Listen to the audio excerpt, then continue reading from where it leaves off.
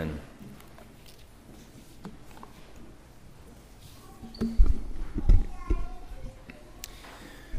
Amen. Open up your Bibles to Matthew chapter 6. Today we continue our study in the Sermon on the Mount by looking at the model by which our Lord gives us to pray. Matthew chapter 6. We're going to look at just one verse today, but I'm going to read in context. I'm going to read Matthew 6, starting at verse 8 through 13. Hear the word of the Lord. So do not be like them, for your Father knows what you need before you ask Him. Pray then in this way: Our Father who is in heaven, hallowed be your name. Your kingdom come, your will be done, on earth as it is in heaven. Give us this day our daily bread, and forgive us our debts, as we also have forgiven our debtors. And do not lead us into temptation, but deliver us from evil. For yours is the kingdom, and the power and the glory forever. Amen. Let's pray together. Oh, great God in heaven, we need so desperately your grace, God, to understand what your words say to us today. Father, we pray by your grace that you would be with us, your Holy Spirit would lead us and guide us, so that we would know, Father, how to pray to the God of this universe. We thank you. We give you all honor and praise. In Jesus' name, amen. The great expositional preacher, Dr. Martin Lloyd-Jones, once said about prayer, quote, "Prayer is beyond any question the highest activity of the human soul. Man is at his greatest and highest when upon his knees he comes face to face with God. Therefore, it is at the same time the ultimate test of man's true spiritual condition. There's nothing that tests the truth about us as Christian people so much as our prayer life." Well, a couple weeks ago, we began looking at prayer in general and how vital it is to the believer. And it is, friends. Not only is prayer vital to the believer, how we pray is essential to our walk with God. Jesus, here in our text, gives his disciples, and all Christians by extension, the proper model or manner in which we are to pray.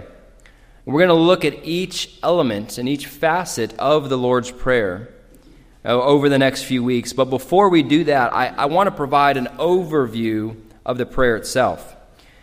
By looking and studying the structure and the purpose for the Lord's Prayer, we can draw principles that will help us understand the importance that God puts upon the manner in which we are to pray. But first, as a reminder of the context, Jesus here in the Sermon on the Mount is addressing in all of chapter 6, the overarching theme of living before the face of God, living in the very real presence of God. The first half of the chapter addresses spiritual pride, doing things for God's glory, not to be seen by others, practicing our righteousness, not to be seen by men and women, not to be seen by others, but for the glory of God. Then in the second half of the chapter, he addresses living before the face of God in our day-to-day, our daily providence, before trusting in the providence of God in the physical aspects of our day-to-day. And then narrating to verses 5 through 7 of chapter 6, Jesus addresses praying the right way, not praying to be seen by men, and not using vain repetitions. We addressed this a couple of weeks ago. If you look at verse 8, he says, "So do not be like them, for your Father knows what you need before you ask Him."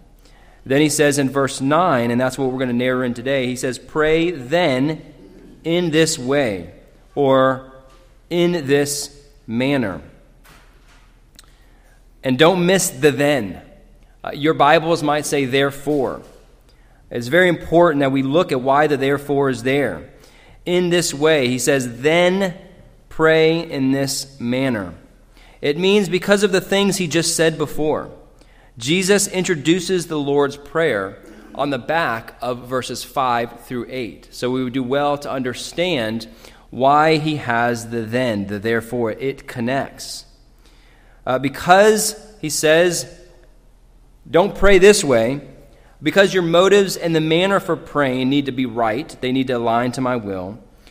Since you don't need to pray like the Gentiles, who think they will be heard by their vain repetitions, by their babbling, by them going on and on. And the most immediate context Jesus has here for verse 9 is verse 8. I want to remind you again what he says in verse 8. In the latter half, he says, "For your Father knows what you need before you ask him."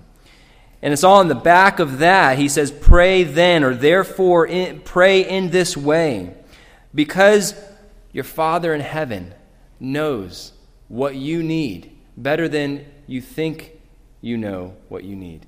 Because he knows your needs before you even ask, Jesus says, here's how I want you to pray. And he gives us the model and the manner for which we are to pray. But friends, when we understand the depth of this statement, that God your Father knows what you have need of before you even ask, when we understand the depth of this statement, our prayer lives will absolutely change. I fear many Christians don't think that God really knows what they need, because they for certain spend most of their prayer lives telling God what it is that they need.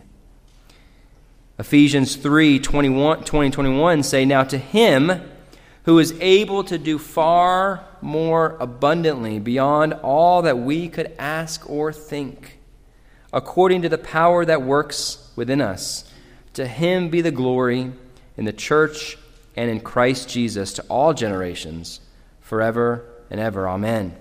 We must understand, brothers and sisters, the connection that Jesus makes between our prayer life and the truth that God knows what we need before we ask.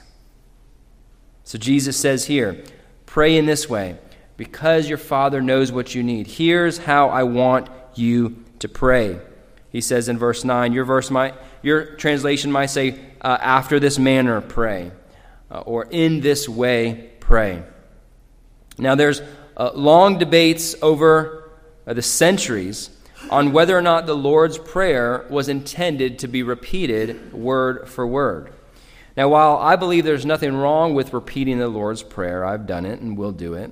And the parallel passage in Luke chapter 11, Jesus says very specifically, when the disciples asked him, teach us how to pray, Jesus says, when you pray, say this. And he uses the word for speak, to say. Here's what I want you to say. But here in chapter 6 of Matthew, Jesus doesn't say this. He says, pray in this way. Pray in this manner. Jesus isn't giving the command to speak the Lord's Prayer word for word. Again, although there's nothing wrong with that. But Jesus has given us a guide by which our prayers should align. So this prayer is a model prayer, or a pattern that we ought to follow. And it's a pattern that we ought to follow both in the elements of the prayer, but also in the sequence. And I'll show you what I mean here in a minute. Think of the Lord's Prayer like a skeleton or a foundation. When you give careful attention to the study of the Lord's Prayer, you will find that it hits all of the principles in which we need to pray. So think about, again, a skeleton. This is like a skeleton, and when we pray, we sort of fill out and flesh out the skeleton that Jesus gives us with the model prayer. Or a foundation. Jesus gives the foundation which hits all the principles that we need to pray for, and we flesh that out. We build upon that foundation. This is why great catechisms throughout the millennia go through the Lord's Prayer, expounding upon each petition of it. And we'll do that with our catechism. We'll go through each petition, and here from the pulpit, I'll go through each petition and expound upon what the meaning behind it is. And you'll find that each element of the Lord's Prayer hits on all of the principles. If you take all of Scripture and all of the commands and all of the guidance on what to pray and how to pray, you'll find that all of those fit into one of the elements of the Lord's Prayer. It's astounding, and we're going to look at each of those. And like the Sermon on the Mount itself, there's purpose in the way which Jesus crafted the Lord's Prayer. Jesus had a purpose in mind. It's not random. The Lord's Prayer is not a random thought that Jesus had. There's a purpose, there's a sequence to it, there's a structure, and there's a flow to it. And that's where we're going to spend a few minutes today. Before we go in to the petitions, we're going to spend a few minutes looking at the structure of it, drawing the principles out of that structure. And then we're going to look at the invocation to the Lord's Prayer today briefly, or the introduction to the Lord's Prayer. So we must understand that Jesus cares, first of all, how we worship. I mentioned this last time, but we need to understand that prayer is a form of worship to God. And Jesus cares very much how we worship. And we cannot choose how we worship God. And friends, we cannot choose how we are to pray to God. Jesus in this command says, pray in this way. This is a command. It's in the imperative mood. Okay, it's not a suggestion. It's not an option.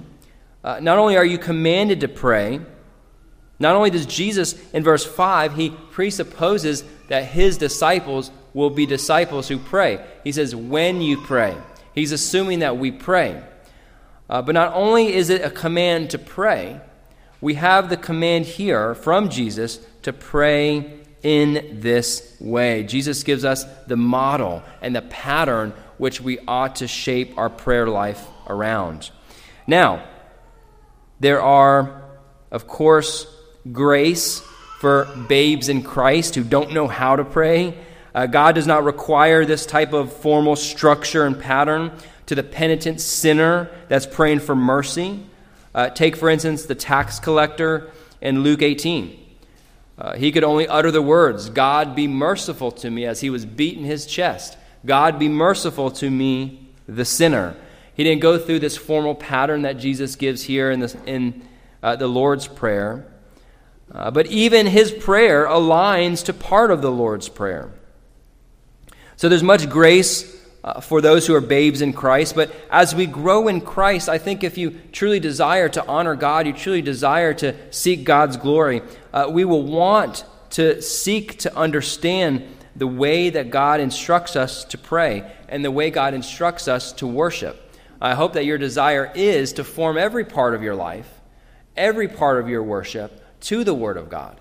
And so it's incumbent upon us to look at the Lord's Prayer with a seriousness, right? To look at the Lord's Prayer and to focus and to diligently give diligent study to the Lord's Prayer and shape our prayer life around that. Now, also, there's also times where you may not have sort of the time to go through the Lord's Prayer. You might be in a temptation and you just all you can utter is, Lord, help me, right? God's not going to not accept that prayer because you didn't go through, the whole Lord's Prayer, right? But when we set time aside in our daily life, and we should, to give attention to the Lord's Prayer, Jesus gives us the way and the manner in which we ought to pray. James says, the effectual fervent prayer of a righteous man avails much. Do you want your prayers to be effectual? I do. Well, live holy, as James says. Be fervent with your prayer and pray according to the pattern by which Jesus gives here in our text. So let's look at the outline. I made an outline of the Lord's Prayer, which, by the way, is really the disciples' prayer. This isn't the Lord's Prayer. The Lord would never pray this type of prayer because in it, he says, forgive us of our what? Our sins or our debts. Okay, so Jesus has no reason to pray. He gives this to the disciples and by extension, all Christians of all time. This really is the disciples' prayer. This is our prayer that we all ought to model our prayer life around. In the Lord's Prayer, there's an introduction, followed by 6 petitions, 6 requests, then a conclusion. Now, I want to start by drawing out some principles from the structure of the Lord's Prayer itself. And the first one is this: when we're praying, we must not be hasty in our prayers. We must not be hasty in our prayers.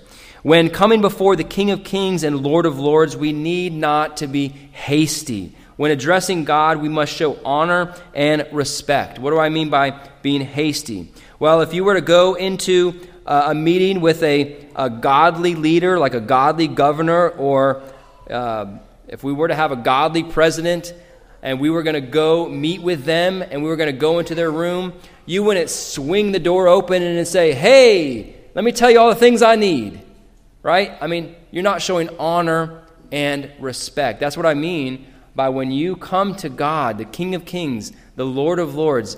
Yes, we can boldly come before the throne through Jesus Christ. Amen? Boldly means we have access to God, right? But we shouldn't come hasty to God. We shouldn't come rushing to God. We should take time to honor the King of Kings and the Lord of Lords. We need to understand who it is that we are addressing. And we see this throughout Scripture. If you look at all the great prayers of the Old Testament, you see that these prophets and these men and women of God did not hastily air out their complaints before the King of Kings and the Lord of Lords. Take, for instance, Daniel in his prayer of repentance in chapter 9. He doesn't come hastily even to repent. He says, "I prayed to the Lord my God and confessed and said, 'Alas, O Lord, the great and awesome God who keeps his covenant and loving kindness to those who love him and keep his commandments.'" So he did not hastily just barge into the room and start repenting. Okay, he first acknowledged and showed honor and respect to this great and awesome God. And like Daniel, Nehemiah addresses God similarly in his prayer recorded in Nehemiah chapter 1. If you recall, in Nehemiah 1, Nehemiah finds out that Jerusalem has been devastated. Jerusalem has been destroyed, and the gates were burned down. And off of that, he doesn't just come and start complaining to God on, "Oh God, what about your great promises? Oh God, why did you let this happen?" No, listen to what he says, and starting in verse 4. "When I heard these words," about the destruction of Jerusalem and all of the walls being, the gates being burnt down, he says, "When I heard these words, I sat down and wept and mourned for days. And I was fasting and praying before the God of heaven. I said, 'I beseech you, O Lord God of heaven, the great and awesome God, who preserves the covenant and loving kindness for those who love him and keep his commandments.'" So Daniel and Nehemiah did not hastily rush into doing business with God, and I'm afraid that's how many Christians today rush into their prayers, and as soon as they bow their heads, they just start complaining or start asking for things for them. You know, God is not our genie in a bottle. Okay, we don't go to him and just say, "God, I need this. God, I need this. God, why'd you let this happen? God, why'd you let that happen?" We don't see that in these great prayers in the Bible. We see these great men and women taking time to honor God, the great God in heaven. Okay? God doesn't need us to praise him. Okay? It's not like we're, stroking his ego. He doesn't need the praise, but when we go before him, there ought to be a certain level of respect and honor. God is our Savior. Jesus is as a brother, right? We do have access to God, but it should not be in such a casualness to where we're not showing honor and respect to the Lord of Lords and King of Kings. Jeremiah, we see the same thing. Jeremiah was confused as to why the wicked were flourishing, and he takes it to God, right? I've done that. Have you ever taken to God, why does it seem like all the evil people in our world are flourishing, right? Where is your justice, O God? But he doesn't start with that. He takes time to acknowledge God. He doesn't hastily rush in to questioning God's sovereignty. He goes and he says, "Righteous are you, O Lord, that I would plead my case with you." I mean, can you imagine walking into a room with a great king of the earth? Say it's a godly king, right? And you have a message to give to him, or you want to ask him a question, you have petitions to him. Would you not pay honor and respect in addressing that great king? And that's how we ought to do. And we see that in the Lord's Prayer as it starts out with "Our Father, which art in heaven." Even Jesus, in all his prayers, he begins by addressing his Father, showing submission, showing honor, and showing respect. And we live in a day, friends, that we are so busy. We got so many things to do. I understand it's tempting to rush into prayer. I got 5 minutes before I got to start my day, before I got to go to work, and I only got 5 minutes till the kids wake up, and then you're not going to have any quiet time. So I'm just going to rush and spill my needs and problems upon God like he's my psychologist. And that's not how we ought to treat prayer. Now, again, I know there's always exceptions. You're driving and you're about to be tempted, or you're in danger. There's some impending danger. Sure, yeah, absolutely. Lord, please help me. Right? That sometimes that's all you can get out.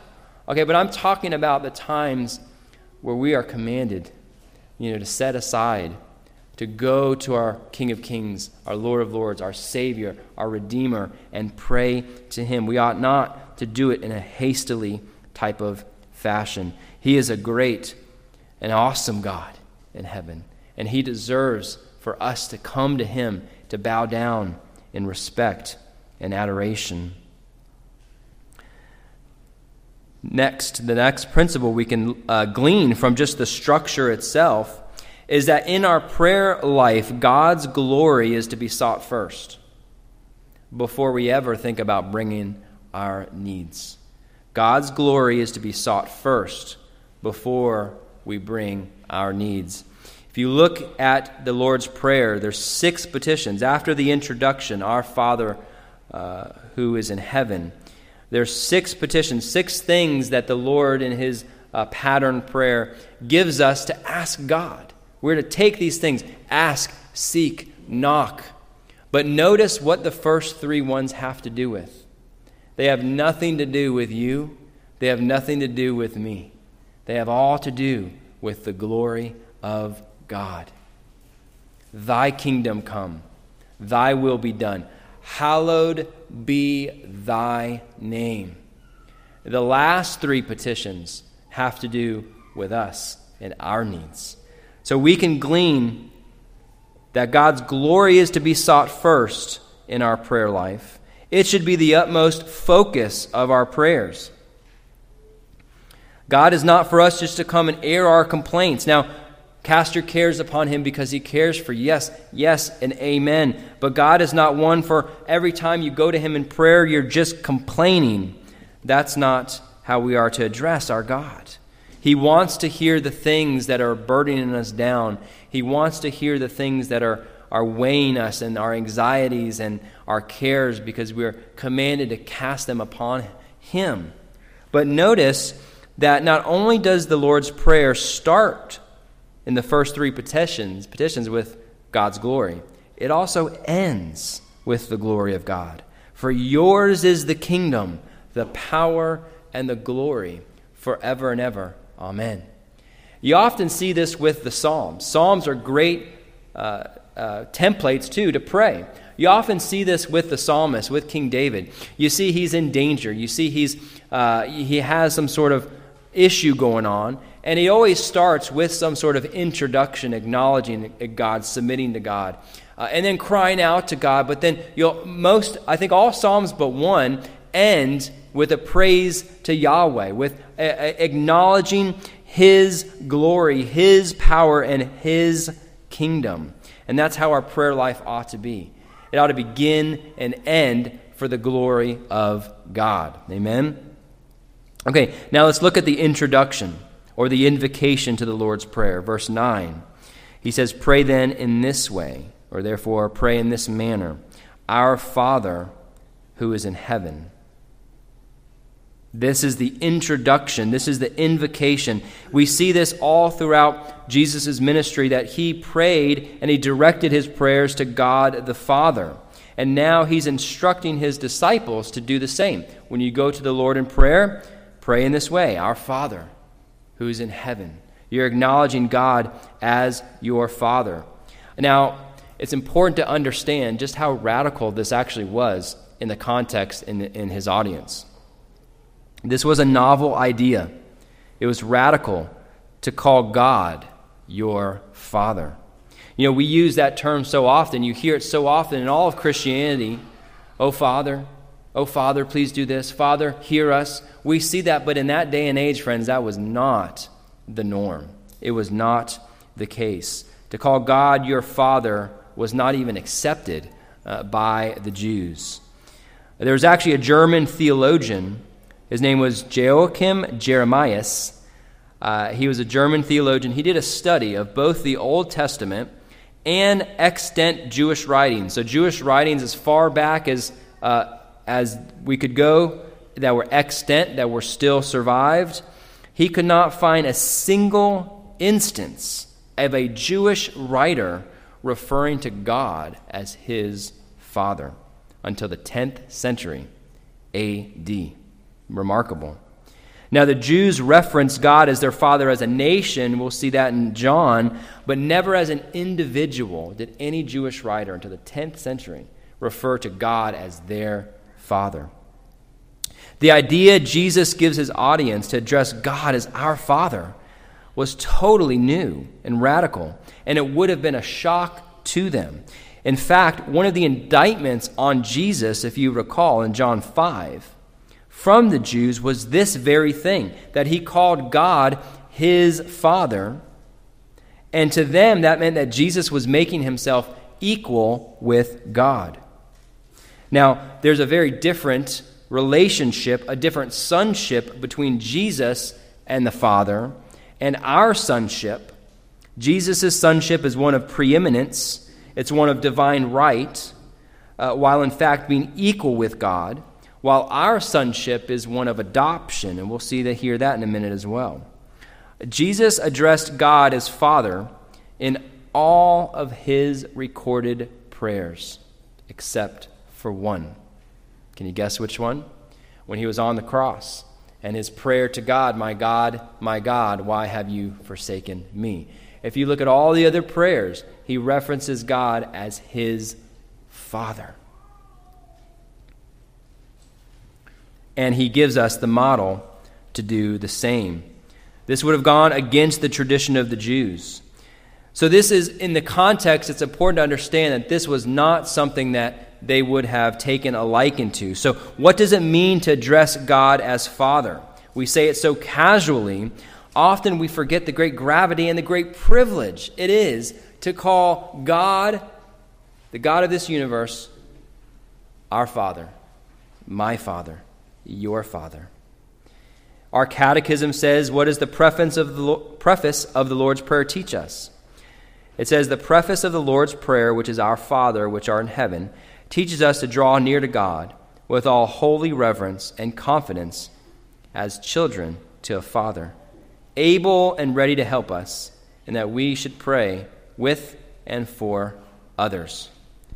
When we call God our Father, there's great implications for that. First of all, when Jesus commands to introduce your prayers with God our Father, I want to show you that it's only believers that have a right to address God as their Father. And therefore, this prayer is only a prayer for the Christian. Only believers have the right to call God their Father. Jesus' ministry was very distinctive. He divided believers versus unbelievers all throughout his ministry. We saw this in the Beatitudes. He shared these are the people who are in the kingdom.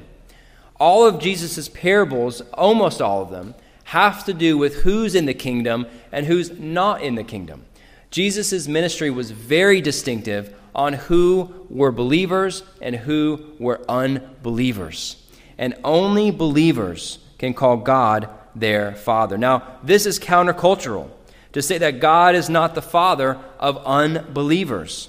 Most contemporary Christians and many denominations would say that God is the Father of all people in the world, and we were all children of God. Have you ever heard of that? The other way to call this throughout the ages is the universal fatherhood of God and the universal brotherhood of men. Well, friends, that could not be further from the truth. The Bible simply does not teach that God is the Father of all mankind, and that we are all brothers and sisters. The Bible does not teach that. The unbeliever can call God his creator, because God did create all. And the unbeliever most certainly can call God his judge, and he is, but only believers have the great privilege to call God their Father.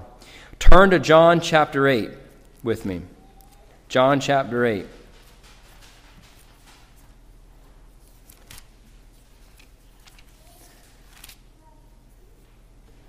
Starting at verse 37. This is Jesus speaking. He says, "I know that you are Abraham's descendants, yet you seek to kill me, because my word has no place in you. I speak the things which I have seen with my Father. Therefore, you also do the things which you heard from your father." They answered and said to him, "Abraham is our father." Jesus said to them, "If you are Abraham's children, do the deeds of Abraham. But as it is, you are seeking to kill me, a man who has told you the truth, which I heard from God. This Abraham did not do. You are not doing the deeds of your father." They said to him, "We were not born of fornication. We have one Father, God." Jesus said to them, "If God were your Father, you would love me, for I proceeded forth and have come from God. For I have not even come on my own initiative, but he sent me. Why do you not understand what I am saying? It is because you cannot hear my word." And look at verse 44. "You are of your father, the devil, and you want to do the desires of your father. He was a murderer from the beginning and does not stand in the truth, because there's no truth in him. Whenever he speaks a lie, he speaks of his own nature, for he is a liar and the father of all lies." Well, there you have it. Jesus makes the distinction that they were not of God. Their father was the devil. Unbelievers are not children of God, friends. The Bible calls them children of wrath, Ephesians 2:3. You are either a child of God, and that's through faith in Jesus Christ, or a child of the devil. And there's no in between. 1 John 3:10, "By this the children of God and the children of the devil are obvious. Anyone who does not practice righteousness is not of God, nor the one who does not love his brother." We are not born into this world as sons and daughters of God, friends.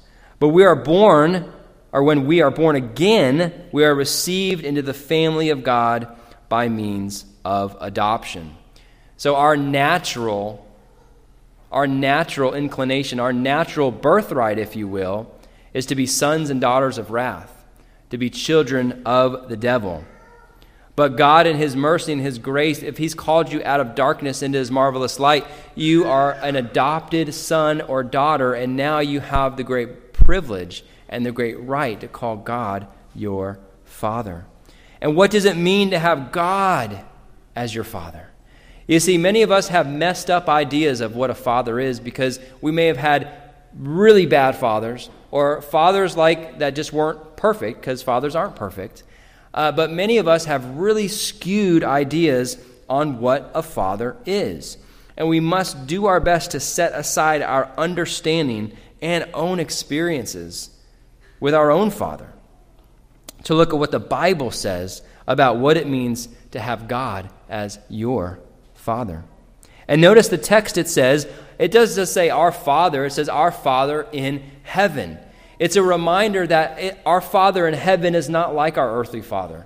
Our Father in heaven is perfect. Our Father in heaven is merciful, is kind. Everything he does is perfect. And that's a reminder that that is our Father if we're in Christ. So we must remind ourselves that our Father is not like our earthly father in his fallen state, but he is great.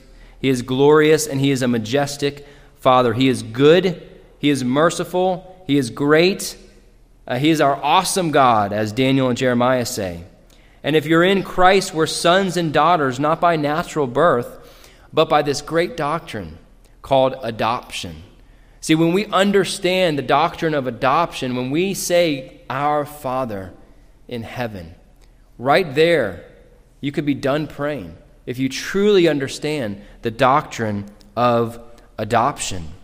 Adoption is an act of God's free grace, whereby we are received into the number and have a right and a privilege to be a son and daughter of God. John 1:12 says, "As many as received him, to them he gave the right to become children of God, even to those who believe in his name, who were born not of blood, nor of the will of the flesh, nor of the will of man, but of God." Our confession of faith in chapter 12 says adoption this way: all those who are justified, God conferred in and for the sake of his only Son, Jesus Christ, to make partakers of the grace of adoption, by which they are taken into the number and enjoy the liberties and the privileges of the children of God, have his name put on them, receive the spirit of adoption, have access to the throne of grace with boldness, are enabled to cry, "Abba, Father," are pitied, protected, provided for, and chastened by him as by a father, yet never cast off, but sealed to the day of redemption, and inherit the promises as heirs of everlasting salvation. What a great and glorious doctrine if we truly understood this doctrine of adoption.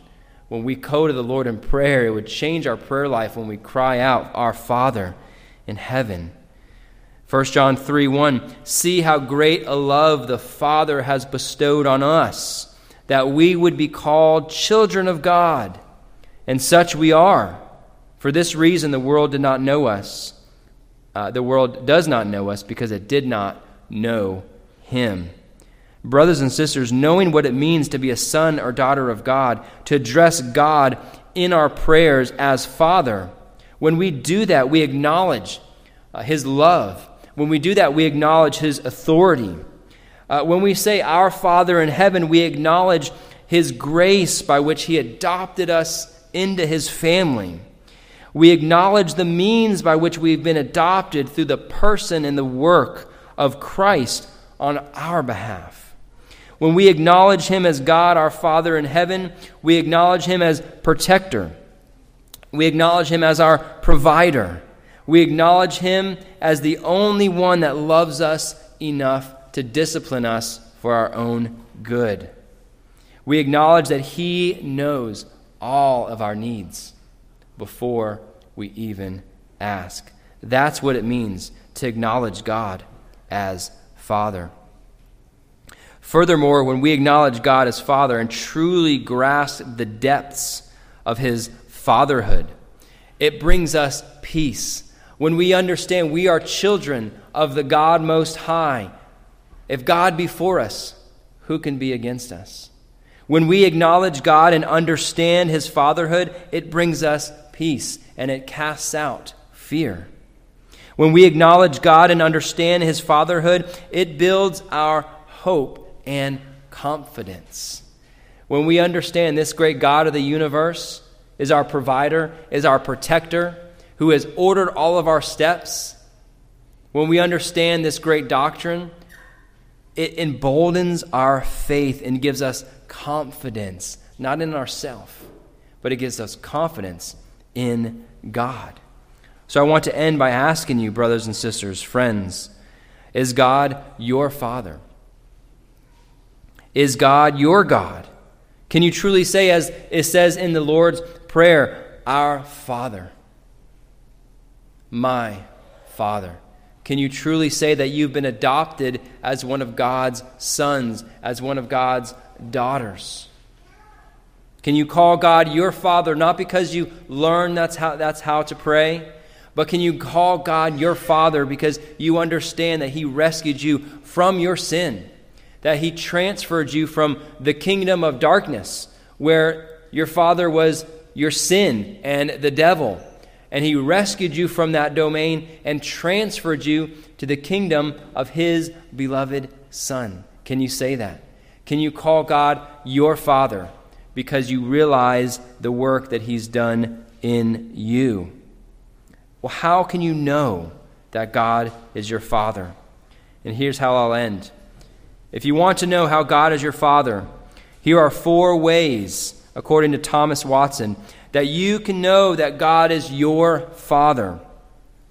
And these 4 things are seen in having a loving disposition, that you would, 1, melt in tears for a sin as a child weeps for offending his father. When you see a loving father and a loving son, and you see that son disappoint by going against his daddy's will, and you see him broken because he is displeased, he has offended his father, is that you when you realize you've sinned? Do you melt in tears because you realize you've offended your Father? That's one way to know that God is your Father. Another way to know is to be full of sympathy, meaning that it grieves us when God, our Father, is dishonored. As a son is grieved when someone dishonors his father's name, are you grieved when God the Father's name is dishonored? Third, to love our Heavenly Father, showing we have a fear for our Father. We have a love for our Father's holy day, the Lord's Day. We love the children of God. We love His church, and we love Him above all else. And finally, a way that you can know that God is your Father is you desire to honor your Father. Do you have a desire to honor your Father by seeking to please Him, to seek to be like Him, to not grieve Him, to speak up for Him? These are ways that you can examine your own life. Children, you especially, you want to examine your own life to see if you have this desire to honor your Father in heaven. That's how you know that God is your Father, because children, young and old, you cannot call God your Father because your parents call God your Father. You must be able to call God your Father on your own right. And that's only through repentance of sin and faith in Jesus Christ. So again, I want to ask you, is God your Father? Have you been adopted into God's family through faith in Christ? If not, repent and come to Christ. And the Bible says He will in no way cast you out. He will not reject you. If you are a son or daughter,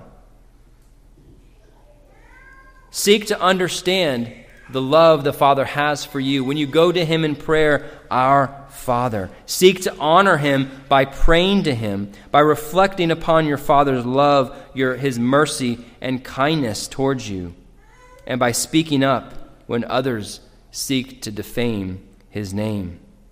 And when you pray, brothers and sisters, and you acknowledge God as your great and perfect Father, remember the great mercy and grace He has granted you as adopted sons and daughters. A prayer with the right frame of spirit, like Jesus gives here, honors your Father in heaven before you say anything else. Our Father, who is in heaven. May that truth permeate your heart.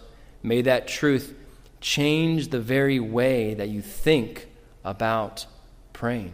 May that truth change the very way that you think about your Heavenly Father. Amen. Let's pray. Oh, Heavenly Father, our great and awesome God, our merciful, our loving King of Kings and Lord of Lords. Father, you are great and greatly to be praised. Oh God, that your name would resound upon all the earth. Father, that your name, we pray, would be glorified. From the rising of the sun to its setting, may the name of the Lord be praised. Oh Lord, we do pray that your name would spread across all of the lands of this world, that the knowledge of God would be spread across all the lands. Now, Lord, we thank you and we give you all honor and praise that we have this great privilege to call you our Father. Oh, Lord, forgive us, Lord, for using your name so flippantly, so casually, Lord, so presumptuously. What a great privilege it is to be your adopted son, to be your adopted daughter. Lord, we pray that you would help us to understand these truths more and more, God, that it would affect our hearts, it would affect our life, would affect our prayer life, our walk, it would affect our conversations, it would affect our evangelism, our witness, our parenting, it would affect everything, Lord, to truly understand the fatherhood of God, how you have adopted us by your grace. And Lord, we ask that you would help us, guide us, lead us, Lord, as we enter this great prayer that you've given us, Lord. God, help us not to be just people who pray, but God, help us to be given to pray, to prayer. Help us to pray without ceasing.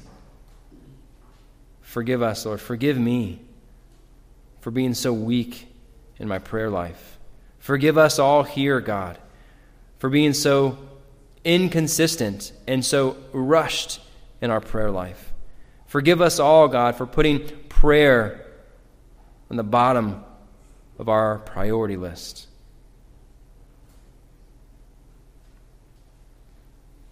Lord, give us hearts that are convicted when we don't seek times of prayer.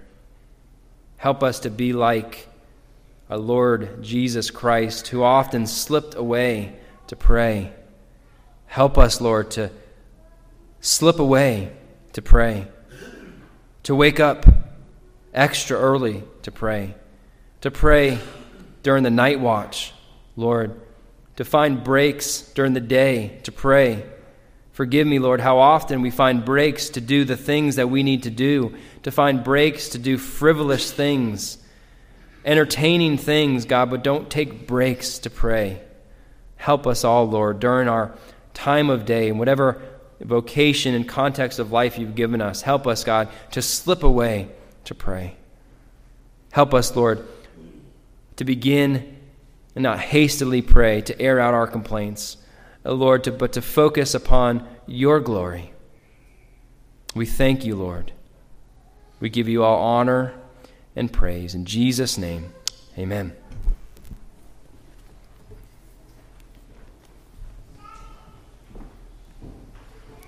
Let's please stand together. Hymn number 438. Hymn is simply called Benediction. Let's sing together.